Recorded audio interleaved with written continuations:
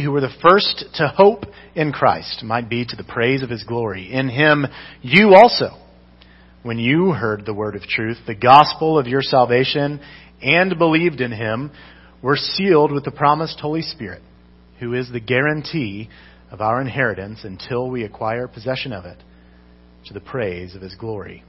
So because of the storms and weather, internet here was not available this morning, so I had a couple things I was going to put up on the screen, but didn't access them. So I'm going to do my best to just paint a picture with my words this morning. Have you ever received an email from somebody that you didn't know, some prince of Nairobi or somewhere out in the world? Hey, guess what? Distant relative, you are the sole inheritor to the millions of dollars from my estate. Something along those lines, just totally outrageous. They happen all the time, daily. There is a guy named James Veach. He made it his sole purpose to get back at those people, those scammers, the people who take up your precious time with their phone calls and emails. And so he put together this short video, and it's really, really funny. So if you want to look it up later, James Veach is his name. You can just Google that, James Veach scam email, something like that. Video should pop up. He replies to these emails, right? So he gets this email one time. Guy says, "Hello, urgent. You are the sole inheritor of the $1 million from my estate. You are my inheritor. You've inherited this." He said, "Wow, that's incredible." So he starts having this whole conversation with him, like, "I can't believe it," and so he starts taking him down this road of, well, how did this happen? And this whole big long story of somebody's wife who had cancer and slipped in a bathtub and hit her head, and now we get their money, and it's just weird stuff, right? All the way to the end of basically saying, "Don't waste any more of my time. You're horrible." So he spends a lot of his time replying to these emails. And what's great about that specific story and that purpose is that it segues into what we're talking about today, inheritance, right? We don't really talk about the inheritance much anymore. It's not as common a word, a piece of life that we share like we used to. I don't know that we've ever had a conversation about, what's my inheritance, because it's just not really something you talk about. It's usually associated with death, right? So kind of where we get it from. And remember, someone dies and then their kids or their spouse or their best friend, whoever they've got set up, inherits whatever that person had to leave behind. Sometimes it's good. Sometimes it's bad. But either way, they're inheriting it, right? Death, I think, is probably the main cause that we don't really talk about it anymore. We don't really want to bring up the subject, right? Well, I'm going to die, so who's going to get my belongings or my fortune or my debt or whatever that is? And so it's uncomfortable and we don't talk about it. But if you remember, it's not always death, right? Remember the prodigal son? He wanted his father's inheritance. His father was still around. And he said, "Okay, you can have your inheritance." And we all remember how that turned out for him. And so an inheritance isn't always something that goes along with death, but primarily. And I think we're uncomfortable because we have a really short view of death. Especially as Christians, death for us should not be as intimidating or as detrimental as we sometimes make it out to be. Remember Paul's famous words, right? "For me to live is Christ, but to die is gain." Right? If I die, I'm better for it. I get to be with Jesus. I'm in heaven. I'm no longer here in this world of sin. It's gone. It's in the past, and I get to be with Jesus forever. So to me, that's much better. But Paul knew he needed to stay because God had work for him to do. And if we could live that out in our lives, that mentality that Paul states, to live my life, what I do every day, that is for Christ. And when I die, it's for gain. That's how we should live every day. As Christians, as believers who have professed our faith in Him, that sentiment is how we should live every day. With the confidence that comes from our inheritance. To realize that we have already obtained this inheritance. You can trust it because the one who gave it is trustworthy. And He proves it to us daily. So I want to read our passage again. This is, let me scroll back up here. Ephesians chapter 1, verses 11 through 14. That's the passage that we're in. And if you want to look that up and mark it for later and study and read. Ephesians 1, 11 through 14.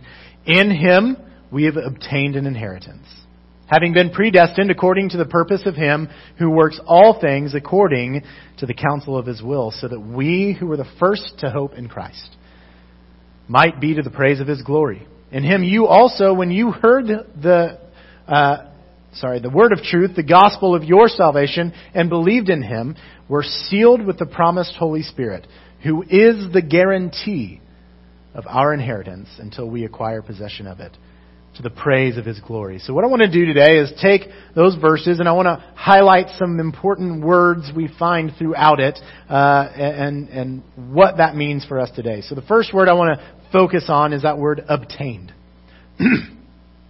It's important to understand because it's in a tense, the way that Paul is writing this, it's something that's already being possessed, which is a weird way to think about it, right? The tense, it's like a present, past, and future tense all at the same time. In other words, you don't need to hope or wait for your inheritance from God because you already have obtained it. Now, you're not living in it yet, right? Because that's eternity with Jesus. So we're not there yet in time, but yet God has given it to us and it is ours and we have obtained it. But what is the it Paul's referring to, right? Inheritance. We talked about that earlier, but historically it's something that's given to someone else from the person that passed away or decided they didn't want it anymore. And we know that an inheritance can be good a lot of times. And something to note about an inheritance, though, is when it's given, it is completely given. You don't receive an inheritance and then the other person still have claim to it. So to illustrate this a little bit, remind me your first name. Morgan. Morgan. Thank you, Morgan. Do you like candy or chocolate? You do? Okay, so I have something for you, Morgan. This is something that I purchased with my own 98 cents this morning out of my bank account. I worked really hard for that money, but I want to give this to you as an inheritance. And so would you accept this candy bar from me that I bought and I'm giving to you? No, I mean, it's not a trick. It's real. I didn't open it. It's got it's 220 calories if you're counting, but I really do. I want you to have it. You can have it. It's totally yours. Are you okay with that? I mean, it's free. It's chocolate, delicious. Okay.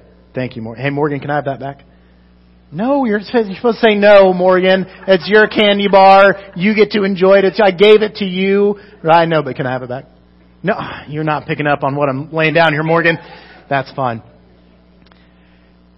When I give that to you, it's yours. You're supposed to say, no, Mark, it's my candy now. Right? And if you were wise, you would just open that up and lick it so that everyone knew it was yours, right? Like, no one can take this from me, right?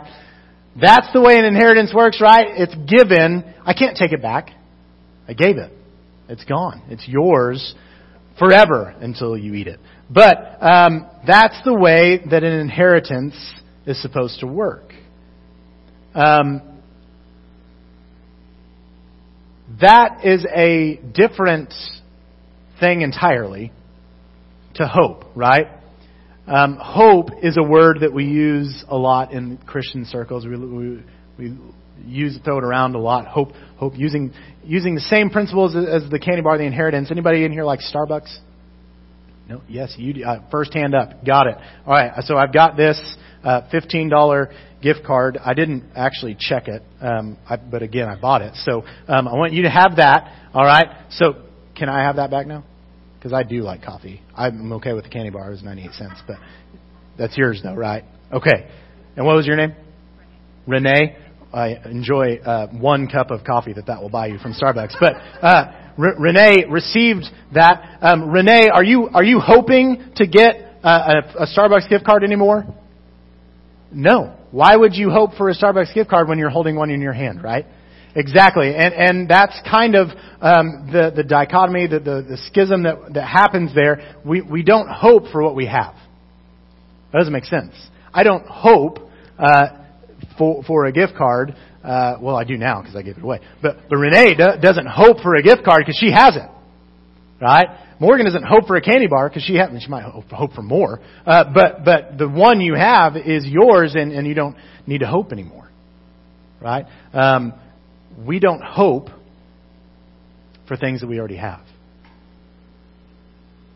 We can hope for future blessing, maybe in the form of coffee. We can hope for healing from sickness that we don't currently have. We can hope for eternity because we're not there yet. But we don't hope for the inheritance because we've already obtained it. So the whole point of today is for us to see that we don't need to live a life where we are hoping to start living as if we are going to be in eternity one day because we've already obtained the inheritance. It's already ours. God has already given it. He's not taking it back. It's ours, and we need to live as if that were true. Right? Our hope is where Jesus is. Pop quiz. Where is Jesus? Right now. Or at this very moment, where is Jesus?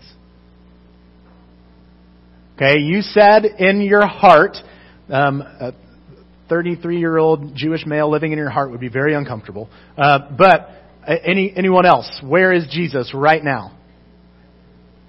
At the right hand of the Father. And what is He doing right now? Yeah, for the last 2,000 years, interceding on your behalf to the supreme power in the universe. That was something I was taught very early on, that Jesus lives in your heart. I was singing it in songs, and as I grew and studied the Word, became one of my most frustrating things. When Jesus lives in your heart. No, He doesn't. That's weird. The Holy Spirit does. And that was something I had to, because I would get really upset at first, be like, no, Jesus does live in my heart. It's in the songs, right? I sang them in Sunday school, and I got gum because I said that right.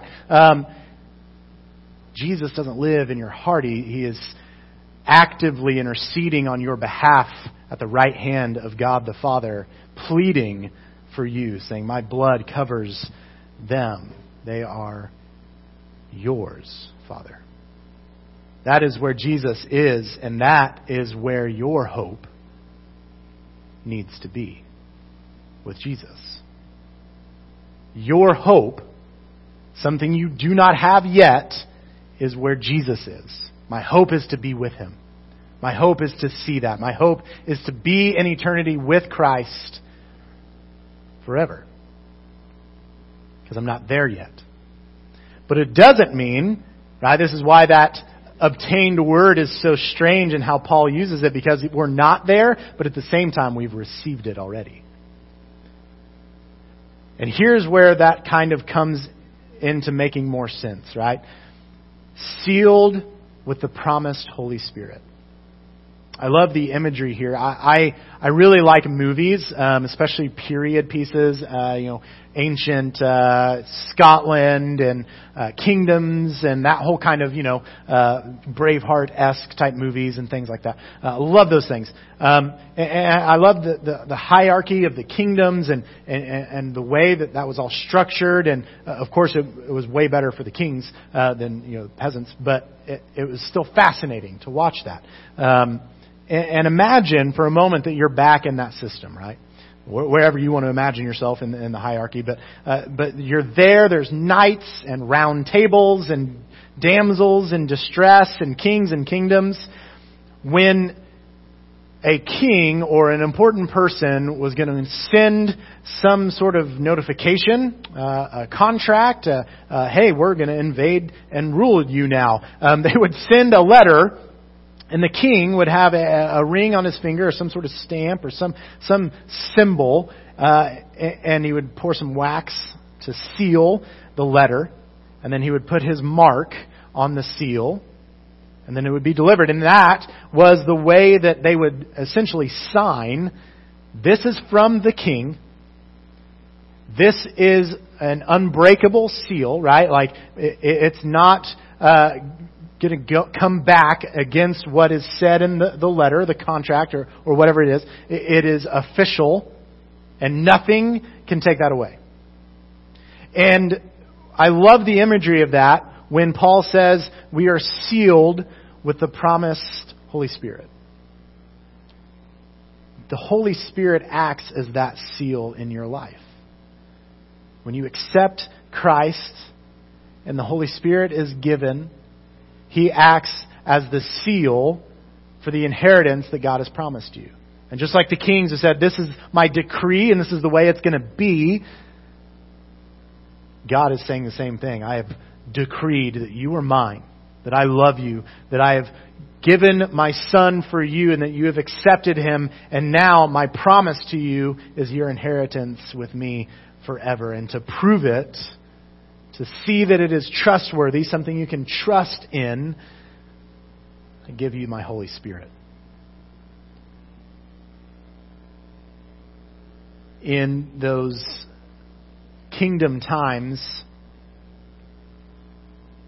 the seal, the impression of that symbol was for identification and a guarantee of the issuer. That last statement is really important, a guarantee of the issuer. If someone promises you something today, just out on the street, someone promises something, anymore, it's hard to take people at their word. It's hard. Because we've all been left hanging. We've all experienced where someone said they would do something or be somewhere or provide something and then it fell through and it didn't happen. And maybe that was you to someone else. We've all been there. Back then, if you received that decree from the king and it had his seal on it, he was held liable. Today, we kind of operate out of a different mentality. To some degree, in the back of Renee's mind, maybe, I don't even know if there's $15 on this card. Is it real, or did he just pick this up at the store? I don't know. But if I put a big wax thing and put my initials on it, it still wouldn't make a difference. Now it would just be a dirty card. But back then, it would matter. And it matters that you have the Holy Spirit. It matters. God's done the same thing with us. Our inheritance is heaven, being with Jesus. He sent us a letter with His seal on it. The seal is the Holy Spirit. It's like God saying, follow me. I love you. Love me. I want to give you eternity with me, but until you get here, I want to give you something that will be a constant reminder of my love, of my grace, of my mercy, of my promise. That's exactly what the Holy Spirit is for us. Have you ever experienced the Holy Spirit in any way in your life? Maybe you were walking down the street, the hallways and your job or school, and you got this urge to go speak to someone. And it wasn't necessarily that you had certain words to say. It was just like, I need to say hi to them. I need to smile at them. I need to do something. I have this urge that just came out of nowhere. You saw that person, like, I need to go talk to them. Whether you actually did go talk to them or not is irrelevant. The fact that you had the urge is the important part, because that means that the Holy Spirit was there, working. That's what that is. The Holy Spirit works in us. He doesn't always speak for you, though that does happen. One of my favorite stories when I was in high school, I was a counselor out at the camp, and there was a big group, like 15 or 20, like inner city kids that somebody had brought out to camp, literally brought them out and dropped them off and left, which was super cool. And I'm glad they're there, but they didn't leave any adults with them. So we just kind of like, okay, we'll take care of them. So I was part of the group that was kind of helping lead their elementary school. And I remember there was one night, and I don't even remember what the passage or the theme of the night was, but I remember they were all sitting there, and I remember starting to talk, and I don't remember anything else. And then I remember being done and kind of walking off to the side and not realizing what I had said. 5 of those kids decided to get baptized that week. And I'm not saying that was because of me. I'm saying it's because the Holy Spirit decided to work and do something. And He speaks when we don't know what to say. He urges when we feel like we should stay to ourselves. He moves and causes us to do things that we wouldn't normally do ourselves.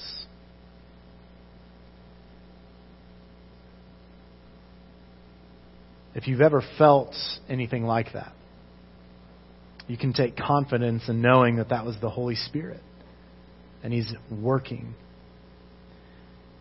This next phrase, guarantee of our inheritance. You've probably figured this out, but Paul makes it clear that the Holy Spirit is our guarantee of the inheritance that God is giving us.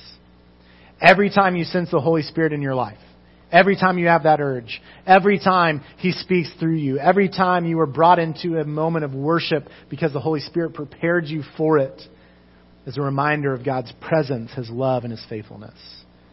Every time you hear that whisper to go share your life with someone else, every time you feel convicted during, before, after sin in your life, every time you draw closer to Jesus through worship or reading and engaging with the Word or in your conversations with God, that is the Holy Spirit, and it's the guarantee of what's to come. So what, right? All that sounds good. So what? What do we do with that? Because of the work of the Holy Spirit in our lives, we should be living lives committed to our inheritance. If we know that we will receive heaven, we need to live like it now. We shouldn't wait until we're out of high school. We shouldn't wait till we're done with college, our degree. We shouldn't wait till we're settled in a job. We shouldn't wait until we're retired. We shouldn't wait until we think we are mature enough. We need to live for it now. We need to live for heaven now. Because the inheritor, God, giving the inheritance, has called you to it. So I always like to end with some practical steps, right? That's great. What do I do with it? Here's a couple suggestions. Live for God and not yourself. Live for God and not yourself, which sounds so nice and simple and clean, right? Well, okay, yeah, live for God and not myself. Except for when you really start doing that in your life, it's going to turn everything upside down. Because when you start seeing people in need, instead of, that just really, I feel so bad for them, and then going on with your day, you actually do something about it. You're not waiting for someone else to take care of widows and orphans and the oppressed. You're doing it yourself. Living for God, living for the kingdom, capital K, and not yourself, totally transforms the way that you live your life. It's no longer about your interests. It's no longer about your security. It's no longer about you. It's about Him. So live for God and not yourself. The second thing is living for heaven now. Keep your mind on where you're going. There's a lot of horrible things happening in our world today. There's a lot of horrible things that have happened in the last 2 weeks, pretty locally. And it's easy for us to get sidetracked and succumb to fear and to not trust. It's easy when you see the barges, or not see the barges for that case. It's easy when you see the waters rising to have fear. It's easy when the house starts shaking to have fear. And that's not a mark of your immaturity, it's a mark of your humanness, which is why God gave you the Holy Spirit. Living for heaven now means that you completely understand your inheritance, that it's eternity with Christ, but you're living for it now instead of waiting for them. It should be your motivator, right? The finish line. You can see it. You're not there yet, but you can see it. When life gets tough, when friendships fail, when relationships fail, when you feel alone and unsupported, when it seems like it's too much, remember where you're going. This is not all there is. This is not the end. This is not the final crescendo. This is pretty much the intermission. Heaven is where you're going. Paradise, eternity, complete oneness with the Father. No more pain, no more sorrow, no more floods, no more tornadoes, no more brokenness, no more lies. That's where you're going. And if you can live that way now, you're going to be like what Bob Goff, if you've never read any of his stuff or listened to him, I highly recommend. Bob Goff says, we as Christians should be, when we have interactions with the world, as if they just tasted heaven.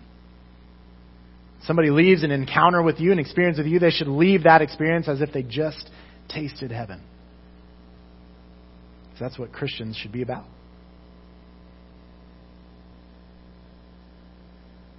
So live for God and not yourself. And live for heaven now. God will redeem all things. Let's pray. God, we are thankful for your love for us, for the inheritance we have, that we have obtained from you, that we don't have to wait to live for you now. But we can have assurance through your Holy Spirit that your word is good and it is trustworthy. So, Father, be with us as we leave this place to be people who live out your promise, who live out our inheritance, to know what is coming. Thank you, Father. It's in Jesus' name we pray. Amen. This song that we're going to sing is called Living Hope. And I love the idea behind that our hope is living, something that's within us. And you may be unfamiliar with it. It's pretty new, but it's such a